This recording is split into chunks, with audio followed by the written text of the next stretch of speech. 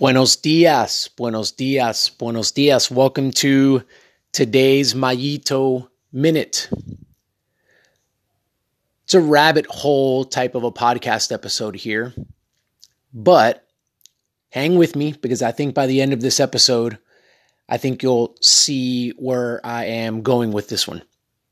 All right, we've all got memories, right? Let's just start there. Very simple, principle. We've all got memories. If we're asked to remember something that happened in the past, we're asked to describe that event or experience with several questions. We can do that. We can answer those questions. We can go back in our minds and essentially, in a very real sense, we can relive that experience or that event, which is really cool, by the way. Cool when, nice when, pleasant when. The thing that we're asking to recall or remember is something good, something that brought us good, positive emotions, something that made us feel good. But on the other side of that coin, our memories can sometimes be very traumatic and damaging and negative if that event or experience that we are asked to recall or remember is just something that didn't go well, made us feel a certain way, and therefore we kind of don't want to remember those things. But either way, those memories are there, and those memories can be triggered, right? They can be triggered by these things called associations.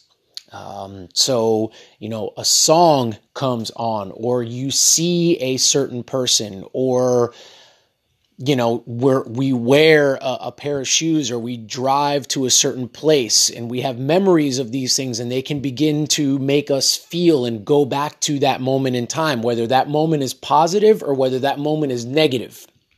Now, we're going to leave the positive associations alone because we like those and there's nothing wrong with those. We can use those and I want us to hang on to those. But what happens when we've got these associations? So, for example, we go to a race, we go to a bike race, and we had a poor experience there the previous year, the previous time that we did that event, and now we're there again. That association with maybe driving to the place and being there, seeing the name of the race or registering for it or whatever it happens to be, will begin to get us to walk down that. And how do we deal with that? Because we can't erase memories. Our mind is very powerful. We can't forget that particular thing happened. We can't forget that particular experience. But here's where we begin to go down the rabbit hole. Because what if we were able to manipulate our memories? What if we were able to change our memories? Now, I know that this sounds kind of crazy, but let's say that we were able to do that, which, by the way, I believe that we can. If we were able to manipulate and change our memories, then that would mean that the emotions associated with that memory, the feelings that we have associated with that memory, they would change as well. As I said before, the questions that we would ask about that memory, instead of now, well, when I think about that experience or that event, it makes me sad. If I changed and manipulated my memory, then all of a sudden maybe the answer to that question is, well, when I remember or recall that particular event or experience, I feel neutral. I don't really feel sad or happy. I'm just kind of somewhere in the middle. Can we do this? As I stated, I believe that we can. Because if we can't erase a memory from our minds, because we can't, if anyone's ever tried to do that, it's Well, it's very counterintuitive because by trying to erase that memory, you're thinking about and pondering and focusing on that memory, which makes it impossible to get rid of. So if it is going to reside in our minds, in our headspace for forever, for as long as our memory and our minds are working properly, then we should look to do something with that particular memory. And I propose that we change it. So how can we do that? Well, it's not easy to do because we've got to essentially untie the negative associations that we've got with that particular memory. And then we've got to sew in positive associations with that memory, or at least neutral associations with that memory. But it's not anything that we haven't already done before. So if you don't agree that this can be done, well, I'm going to cite maybe a couple of examples here where folks have already done this, or maybe you've done this yourself. For whatever reason, the old fishing story always comes to mind for me personally.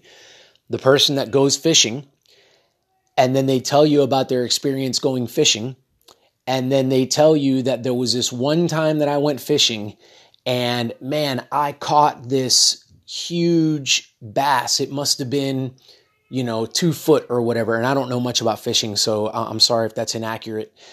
And then the person that they're with, or that was with them on that fishing trip, they go, man, that I don't think it was 2 feet. Like it was more like a, little 6-inch bass. It was a bass, but it was more like a little 6-inch bass. And the person's like, no, seriously. I mean, it was a 2-footer, man. I remember it like it was yesterday. That would be an example of that person changing that memory. Why? Because it feels better if you go fishing to catch a 2-foot bass versus a 6-inch bass. I mean, it just feels better, right? I mean, it's great. It elicits more positive feelings. So that would be an example of one. Or, the example of maybe another one is we've all got the the race tail, right? The tail in a competition where, I was on the front of the field for, like 10 kilometers, trying to pull that breakaway back from my team, just turning myself inside out. And then, your teammate that was maybe like sitting on your wheel or around you and was at the race and watched it said, man, it was more like 3 kilometers worth of pulling, not 10 kilometers, and, I was pulling. I mean, I remember, man, it was so hard and like there was a crosswind, and you're just going there. So we already tend to do this. We've all done this at some point. So it's not anything that is really foreign to us. We've done it without thinking about it. But now there would need to be a little bit more intentionality and a little bit more focus put into applying this particular principle.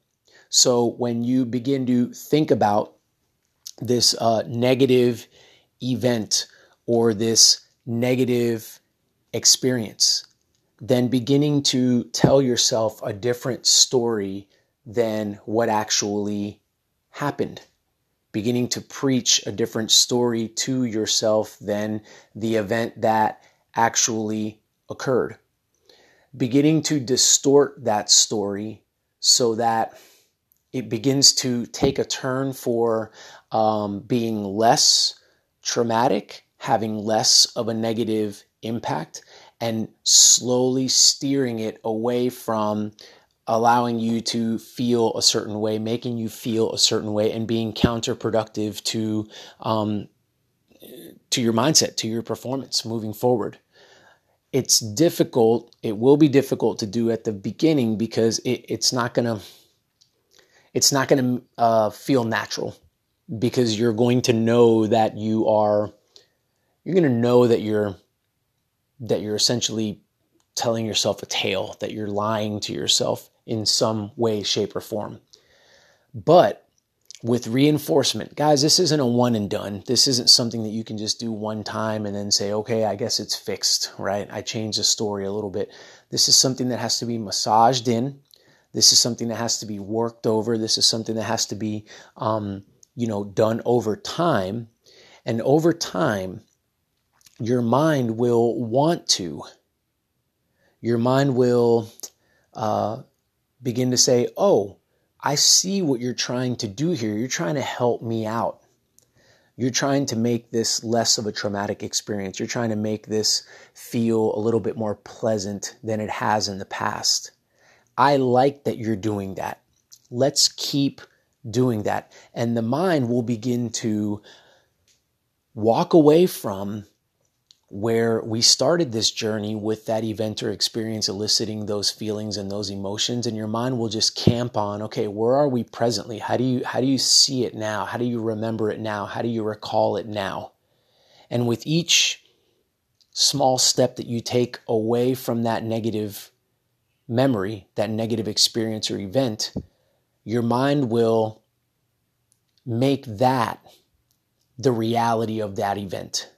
So your mind will essentially replace, not forget, but it will replace the memory of that event or experience. It will replace that with the one that you have constructed.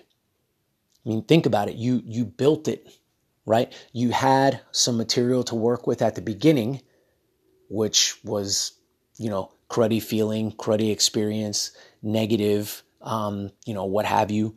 And that was the material that you started with. But then as you constructed the new memory, using that old material, by the way, it wasn't like you got all new material. I mean, you still had to use that as your starting point. But as you constructed this new memory of the experience and the event, your mind said, okay, great.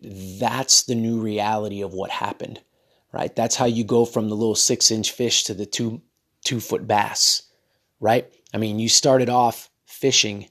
You started off having actually caught a fish, and that fish was a certain size, but then you grew the tail, you grew the memory to where it was a 2-foot bass, and all of a sudden, that's your reality. That's why when great storytellers, they can tell the story, and when you call them on their lack of truth, they make you really begin to go, man, I wonder if it really was a 2-foot bass. I mean, hold on a second, maybe I'm the one that's wrong, because that's become their new perception, and that's become their new reality. So I would encourage us to do this.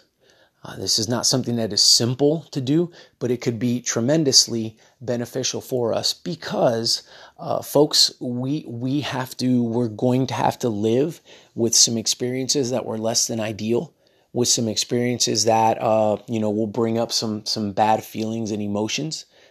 But we do have the power to manipulate those. They are within our minds, and therefore we can change them and construct new memories that will serve us better to move forward and move past those kinds of things to perform at a high level. All right, folks, if you have any thoughts or if you have any questions about any of this, then I would love to hear from you guys. But if not, until next time.